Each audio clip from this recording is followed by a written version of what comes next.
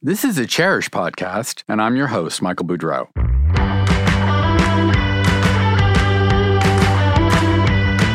I'll be taking you for an inside look behind the glamorous facade of the interior design industry. At a time when every aspect of the business, from sourcing to trends to marketing to dealing with clients, is undergoing rapid change. It's long been acknowledged that great interiors depend on a range of talents, and those talents are becoming only harder to find. Compared to Europe, there's less of a tradition in the United States of valuing hand-done decorative work and respecting artisans and their very special skills. Many designers don't even realize the many ways that collaborating with artisans and craftspeople can enrich their projects. And artisans won't have enough work to make their careers viable if designers don't hire them. How can artisans make it easier for designers to find them and collaborate with them? And how can designers help their clients to understand the importance of craftsmanship? Today, I have with me three wonderful artisans to talk about not only the range of skills and decorative techniques that artisans can bring to projects, but also what they are doing to expand awareness of their work and to inspire the next generation of creatives. Cindy Symes founded Symes Studio with her husband Jorge 31 years ago after they met in Buenos Aires while studying decorative painting techniques. Today, their Chicago-based studio employs a full-time group of professional artists skilled in creating églamisés, murals, custom glazed and textured finishes, trompe-l'oeil, Venetian stucco, stenciling, gilding, custom mirrors, and more. And they work on projects around the country. Welcome, Cindy. Thank you. This is fun. Jonas Everett began his career creating decorative plaster finishes before founding the Manhattan-based studio Superstrata, an artisan collective that works with leading designers and architects to provide innovative decorative finishes, murals, gilding, and numerous other skills and techniques. Hello, Jonas. Hi, Michael. Leah Beth Fishman studied art at FIT, where she became acquainted with the art of gilding through a class involving restoration techniques for antiquities. She went on to apprentice with a master gilder, where she honed her skills in architectural gilding for interiors and exteriors, gilt furniture and objects, verre églamisé, and beyond. Welcome, Leah. Hi, thanks for having me. I'm so glad that you're here today because this is a topic that I love, but I'm sort of mystified about. So I want to get a sense from each of you, and maybe, Cindy, we'll start with you. Like, how did you decide you wanted to become a decorative painter? How did that come about? And then how did you briefly expand into doing these other things where you hire other artisans and as part of your studio? I think I always did artwork. I did murals in junior high school and high school. I ended up in Buenos Aires in my early 20s, and that's a whole other story. But I had friends there. I mean, I went to art school. I was a painting major, and I did very hyper-realistic type work. And I had designer friends and architects in Buenos Aires that started throwing projects my way, saying, I think you could do this. I think you could do this. And I met Jorge shortly around that time. And at an art collector's dinner, we sat next to each other and became friends and started helping each other with similar projects. And I think it took us about a year to figure out it was a full-time job. It was, we kept getting busier and busier. And after a year or two in Buenos Aires, I talked him into moving back to the U.S. And our first son came along right at that time. By the time he was born, we had 3 or 4 people helping us. And we have a wonderful staff of full-time artists with us. Great.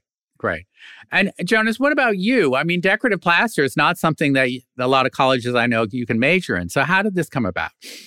Like Cindy, I had a background in fine art. I have a BFA and an MFA in studio art and abstract painting. And I kind of fell into it. It was a job that I started doing, and I had some natural talent at it. And it didn't take me long to figure out that I should start my own business. But one of the things I realized early on was that running a business and doing the thing that the business does, especially if it's a creative practice, they're two different skill sets. And, I would be that's for sure standing on a ladder with a cell phone pressed to my ear and a trowel in my hand, trying to work on one project while getting the next project. And so later on, I decided to pivot and to start representing artisans. I had been, after 2008, I started subcontracting some of the work out, but that didn't feel authentic. I wanted to shine a light on other artisans and be able to, lift them up and talk about them as artisans and as individuals and, help to build them up and help them build their career. And so that's what really spawned Superstrata. And it's grown out of that desire to support artisans and lift artisans up and kind of providing the other side of the equation and let them focus on the really creative skills and the artistry. And, I have a background in a lot of those things, so I can speak to it and I can collaborate with them and I can talk about it and I can talk to designers about it. And, I really try to create a space that they can thrive in. And how many years ago did you found Superstrata?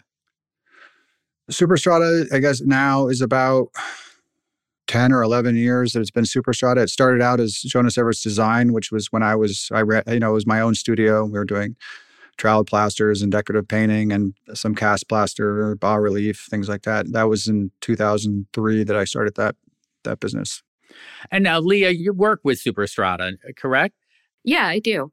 And you're a gilder. Yes, indeed. That's my area of expertise. Okay, so tell me a little how you got into it and what a gilder does. Sure. Well, I think like most decorative artisans, unless you're really born into it, we all come from a fine art background to some extent. I started going to school for illustration, but I always really was obsessed with antiquity, with art history, and working with my hands. So looking for something else, I just by chance happened to flip through the course catalog and saw that they had an antique restoration major. So it was just kind of like a light bulb went off in my head. I started working for my gilding teacher because the school actually closed down that major for various reasons. And there's maybe one other school in the entire US that has a gilding major for undergrads. So instead of going back to school, I just started apprenticing and working, and it just led on from there, just devouring as much knowledge as I can of it. Because like you said, gilding is kind of a mystery to a lot of people. I didn't even really know what it was at the beginning. It was really great to find Jonas and Superstrata. Because it's a mystery, it's a problem how to market it, how to deal with the business side of things. And since Jonas knows all of that, he knows the language, he knows what we're talking about. It's nice to have someone to have your back that, again, just speaks the language. Right. And that's one of the things that most of our audience are professional designers. And my feeling is that a lot of them are not aware of the range of techniques and skills that they can find. I've heard many designers complain to me, I don't know how to find talented people. And this is why it's so great, Cindy, you have your studio. Jonas, you've created Superstrata.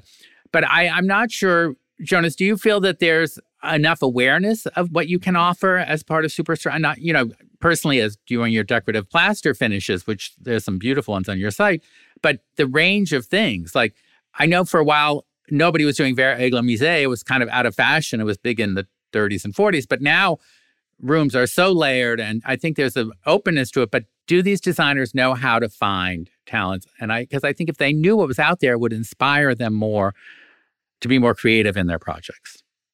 That's a long-winded question. Sorry. No, agreed. Well, I think that's, one of the problems that I'm trying to solve, which sort of goes hand in hand with what we're doing with representing artisans, is that we can be a single source for a designer to get multiple different areas of artistry for one project or multiple projects.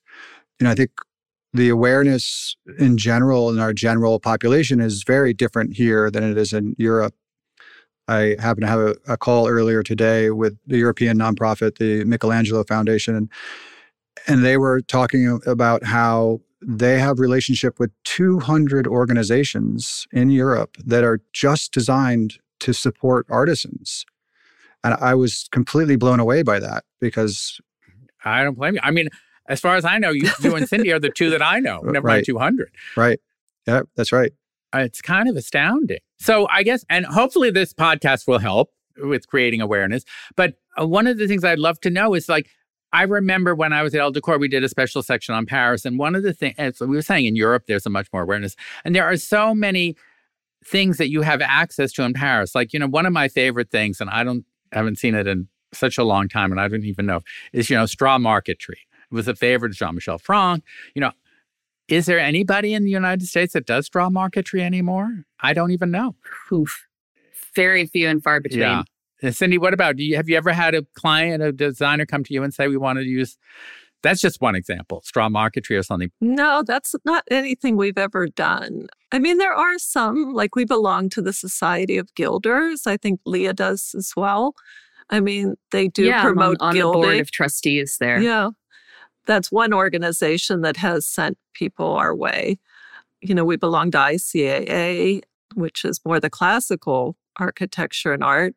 But it is true, there's not a lot of like artisan guilds in the United States. And so I'm very curious to hear more of what Jonas was saying.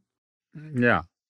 So Jonas, how many different artisans are part of the Superstrata Collective, and what's the range of skills that they have?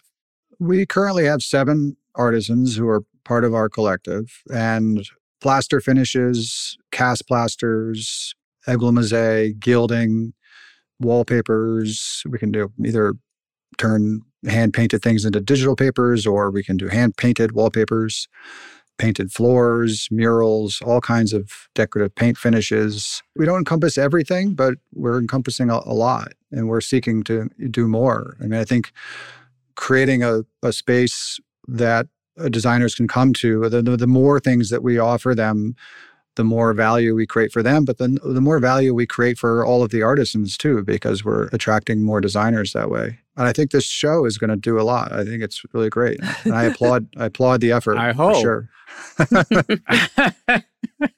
Well, as I said, I hear from so many designers they can't find the kind of skilled artisans and craftsmen that they're looking for. And you know, people can't find you. Like Leah, have you ever gone through a period where it was like you didn't have enough work and you thought, this business isn't going to work out for me? I'd like at the beginning, maybe early on. It's never really been that dire, thankfully. Good. I'm glad to hear it. But, you know, I think really the main thing is once you get the ball rolling, you start to meet more and more people. And I have my own company, but I also work for other companies.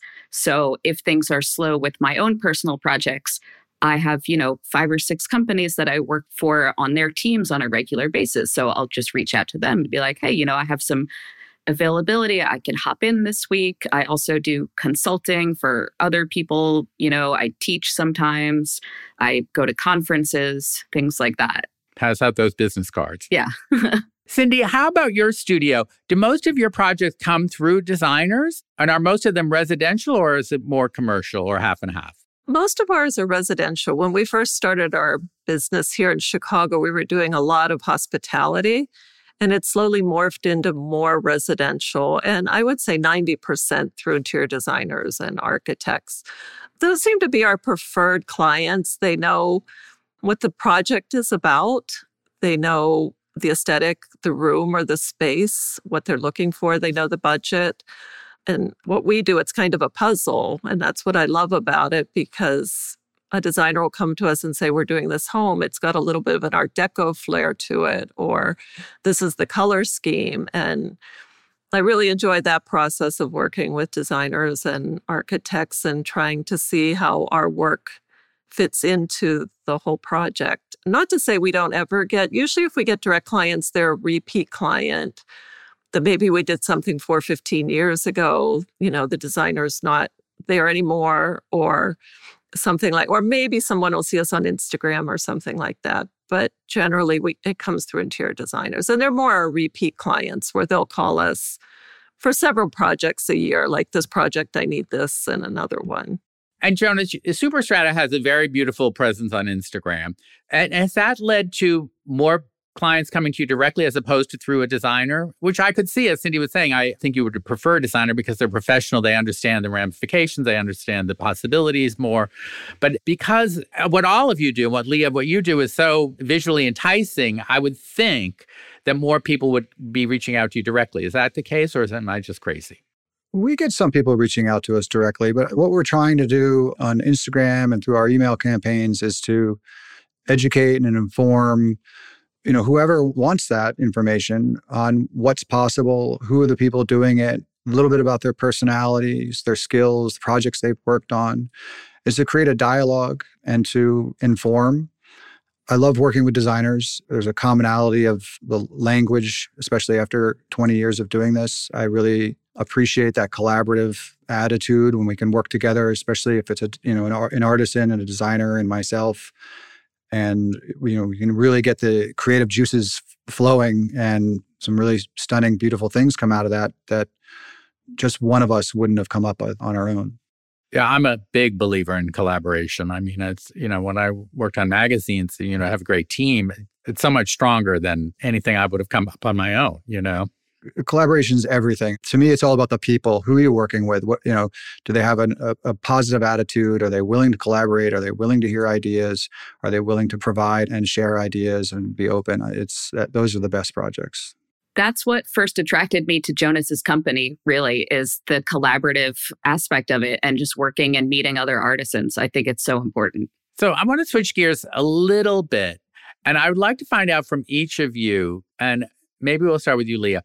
What's something like a technique or a project that you would have always wanted to do, or you wish that more people would ask you to do? Like something that's not as current maybe, or it's not as in fashion or whatever, but you'd love to do more of this, or you see underutilized in projects? Well, I think, again, with gilding, the main challenge is letting designers and people know the endless range of possibilities, because they usually think of it, if they know what it is at all, they usually think of it as one thing.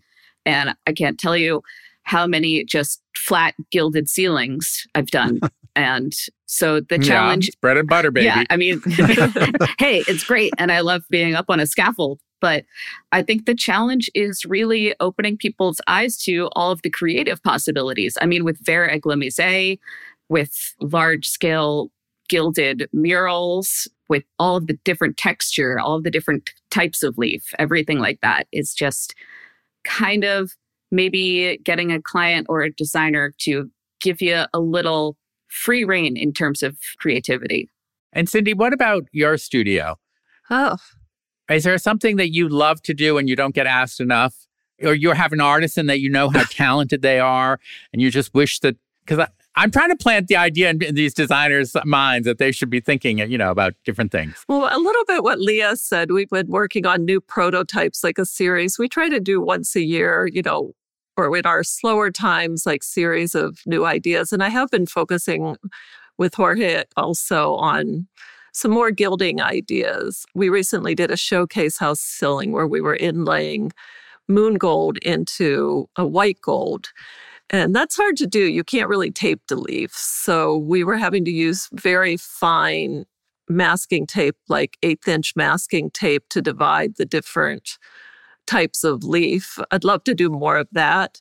We've been doing some more contemporary floral patterns with leaf, very just kind of gold on white. And I saw something I've had on my desk for a while that was like a golden white Parisian design, as if you took a black and white photo and made it very graphic, just black and white, and then did the black and gold and the rest in off-white or something. So that's something I've been thinking, how can I use that somewhere? I mean, gilding's not a large part of our business. It's maybe 15% or 10%, but that's something.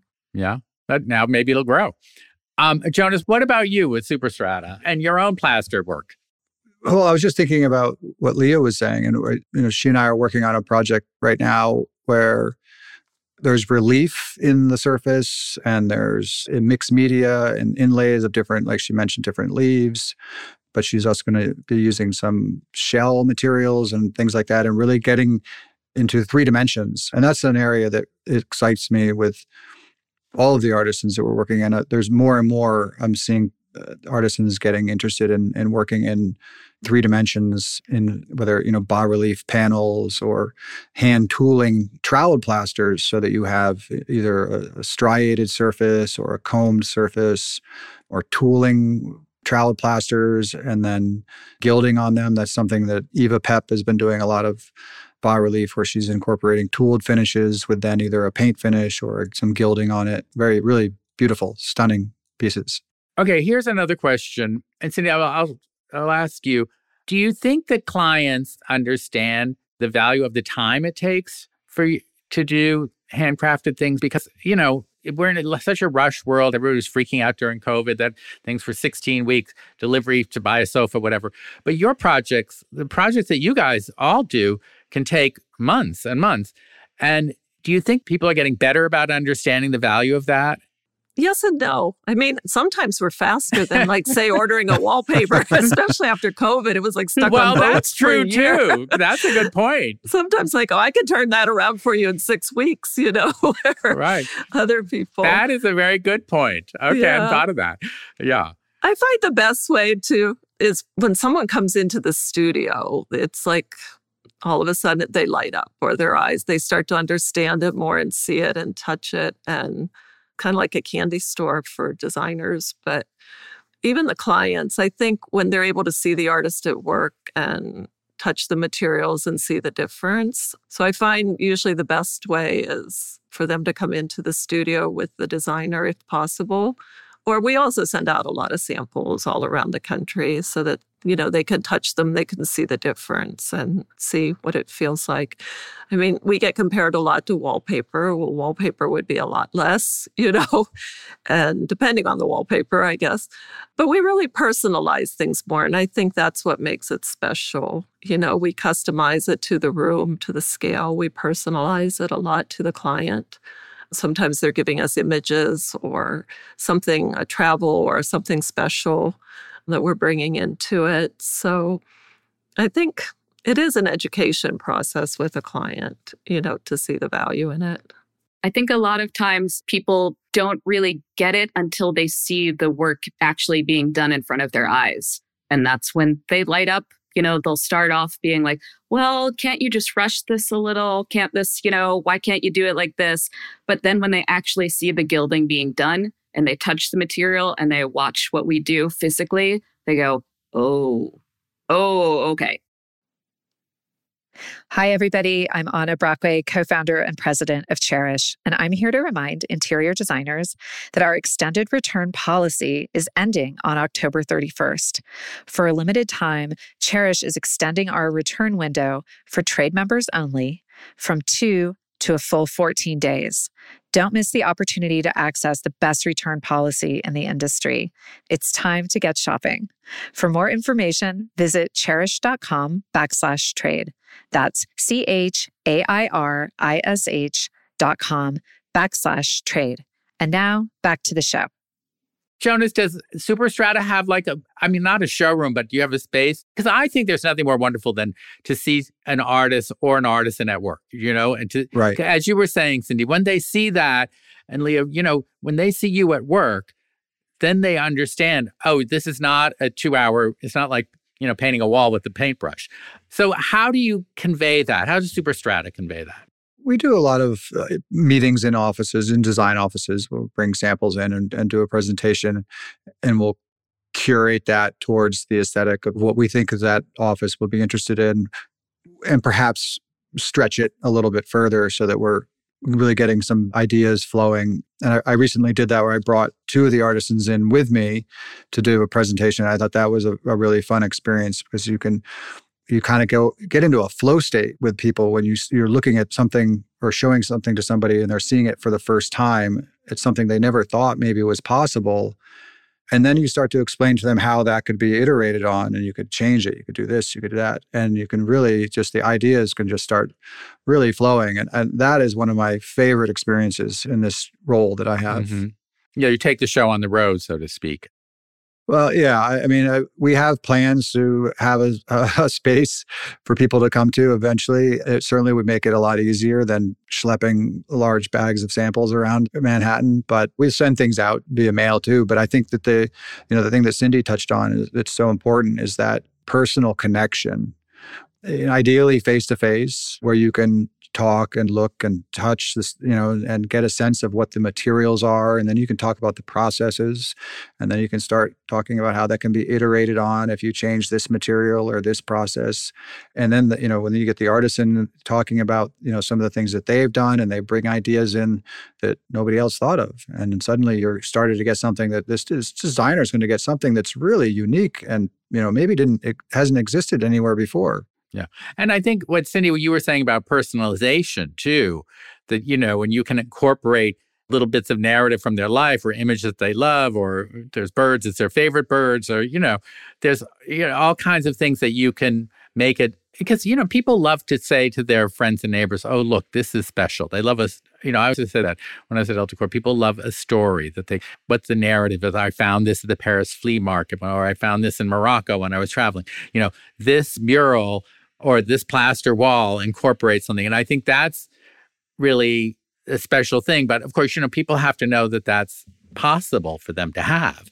And I guess that's part of the problem. But I think, Jonas, as you were saying, if you eventually, and, commercial rents are supposedly going down in New York, we'll see, maybe have a space where you could have examples of all of your artisans' work would be great. It's beautiful on Instagram, but, that personal face-to-face story and explanation and people getting to touch things is really powerful, so. Absolutely. Instagram is wonderful, but it can only go so far.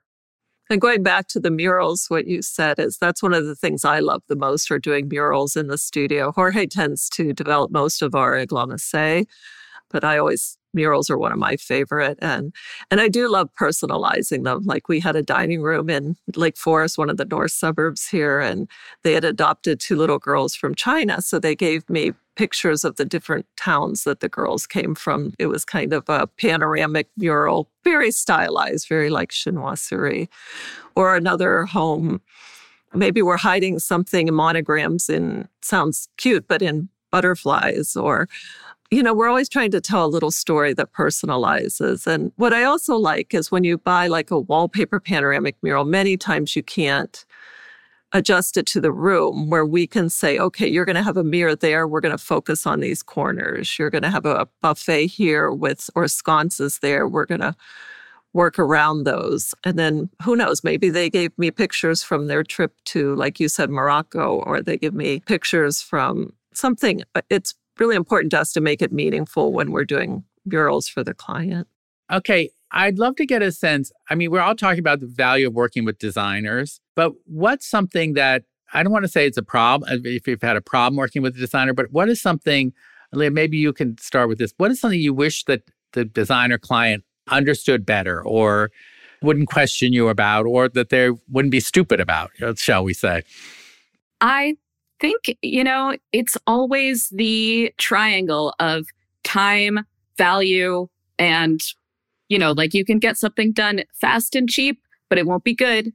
You can't have all of these 3 things. And so that is always the challenge, to get the designer to understand that. Maybe we'll just opt for this cheap material. And then it's like, oh, but it might not look as good if you do that. Or, can't you just get it done really fast? And then I have to charge a little bit more. And so it's always that push and pull is step number 1. The dance. Yeah. Yes. And Cindy, what's one of the frustrations that your studio has working with designers? I would say maybe some of the bureaucracy. When we're working on very high-end luxury design, there's a lot of cooks in the kitchen. Sometimes we're getting contracts these days that are 70 pages long or 80 pages long or NDAs, Yeah, complete with NDAs and everything. Yeah. Where I miss the days where, it's you, the designer, and the client, and you're getting direct feedback. Because sometimes now there's, an architectural firm that might be in New York, or an interior designer that might be in LA, and an owner's rep. And, there's a lot more layers maybe than there used to be, where, not to say I don't have the clients where you have the direct, but it's the layers maybe sometimes. It is hard when there's so many steps between the designer and the client and who you're talking to. And then you have to talk to the GC about this part. And then you have to talk to, this other person about this part. And so many things get lost. Yeah. And I imagine it's like that game of telephone where by the end, it's like totally distorted. Exactly. Jonas, what is one of your frustrations? I hope this isn't a sticky subject. So a lot of the artisans that I work with have expressed sometimes that there's a little reluctance, maybe share their very best samples. And it's because at some point in their career, they've been handed a sample by another artist and asked to do something, to copy that or something like that. So what I've realized is that designers often aren't getting to see the very best work that artisans have to offer, because I think a lot of artisans are holding back. They're saying, I don't think I want to just send out my very best idea unless it's for a project that I know I've got and it's going to be my project. Then I'm going to put my best self forward. So I think that if we could do something about that process, I think that designers would be maybe a little surprised that they would start to see better and better and more interesting, diverse, unique samples from artisans. Absolutely. Yeah, if you're guaranteed that they're not going to be passed around, because that happens. I've had my samples sometimes cut in half. And sometimes I even had somebody say, I gave half to one person and half to another, and they couldn't really quite accomplish it. No. I'm like, well, exactly. Bad enough to do it. Stupid to tell. And you're telling me? That's amazing. I think most designers have a lot of integrity in that sense, but it does. Indeed. And sometimes it's just this artisan is out of business or there's extenuating circumstances. But I hear from artisans that they are shy often about just being liberal with their samples. And I think that the whole industry would benefit from protecting those samples. That's all. So I want to flip the coin here and talk about how do you find new or younger artisans? How do you convince people that becoming an artisan, doing the training, doing the apprenticeship is worth it? We're at a point where college enrollment is down. College is hugely expensive. So many young people are leaving with student debt that they can't afford, then they can't find jobs. Whereas there's a shortage of whether it's a plumber or a highly skilled artisan such as yourself. So how do we encourage more people to consider this? We don't have shop class or home ec anymore, which there's talk about bringing that back and treating people who work with their hands with more respect.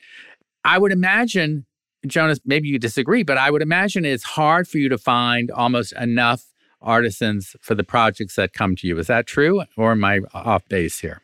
No, that happens where we will get asked if we can do a certain type of artistry and we don't have somebody that can do that. I think it can be daunting to start out as a young artisan because you're essentially starting a business and doing something that's very special, but there are going to be periods of lag where you don't have work. And if you have any kind of overhead, that's going to be very, very difficult. You have to learn how to market yourself and do sales, and you might have to learn how to do, be a bookkeeper and all these other skills that aren't native to somebody who's gone to art school.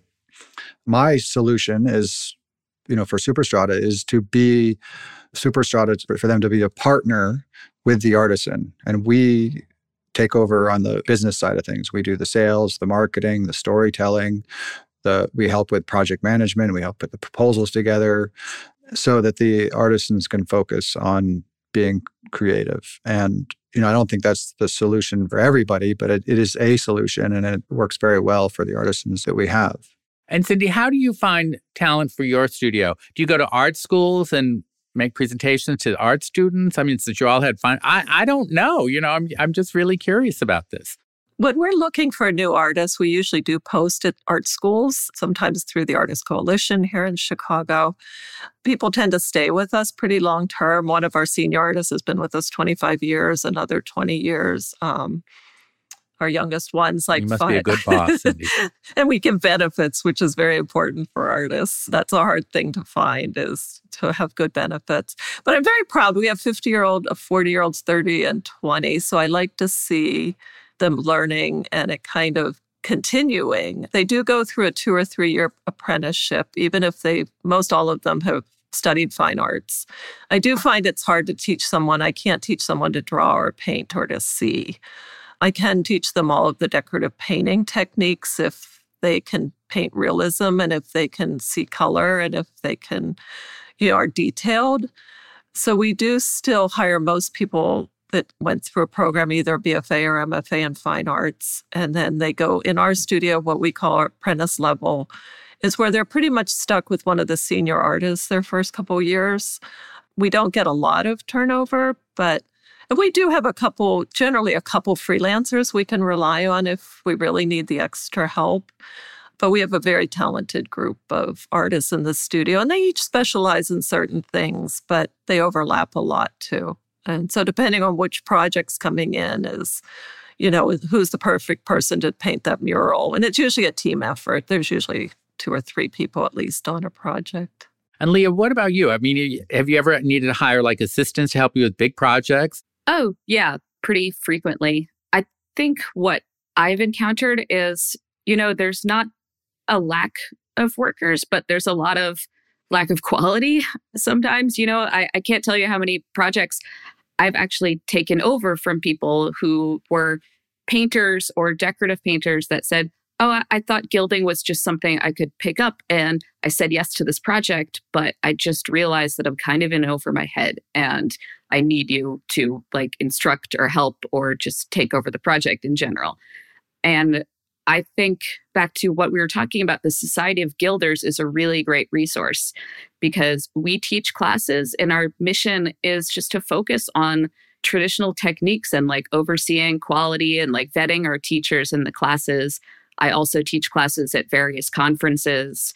So we know that at least, people who have taken some of those classes have more of a handle on it. And luckily from freelancing and from the Society of Gilders, I feel like I have a built-in network of a pool of people that I trust, that maybe 5 to 10 people that are in my Rolodex that are in the first calls that I make when I need more people on the job.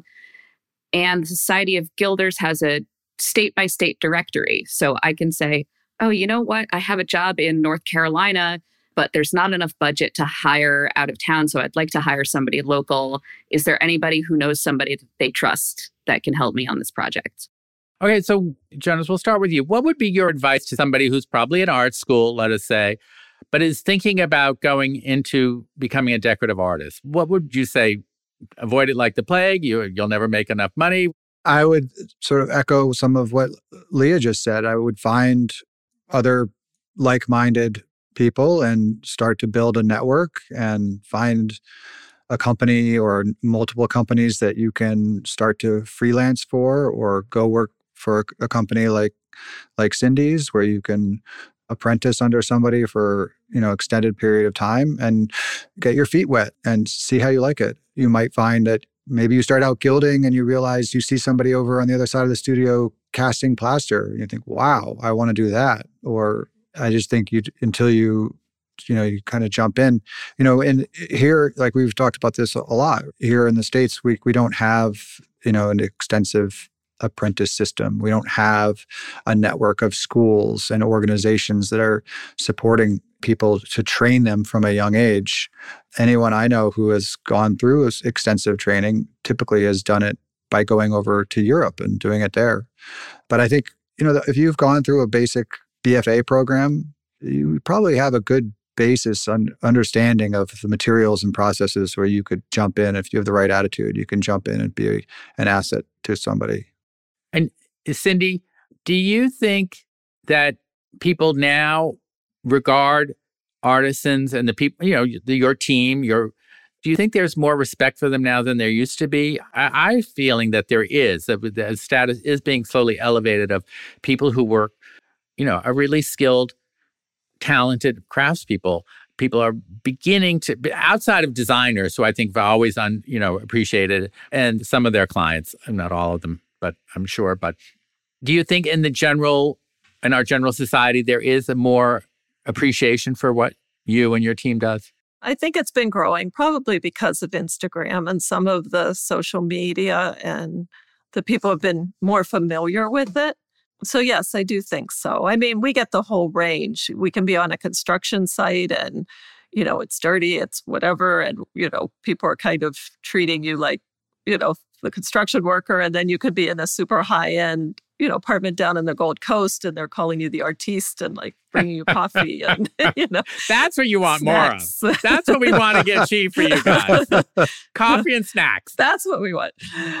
Could I go back to the education part, though, to say something? Of course. Yeah, what I found Many times people ask me about, my son or daughter wants to go into fine arts. What do you think? Can you make a living at that, like you said? And parents always want to know I that. know. And I mean, we're not going to be millionaires. We're the first to say that in this business, but we're going to do what we love, and what we're passionate about and hopefully get paid for it.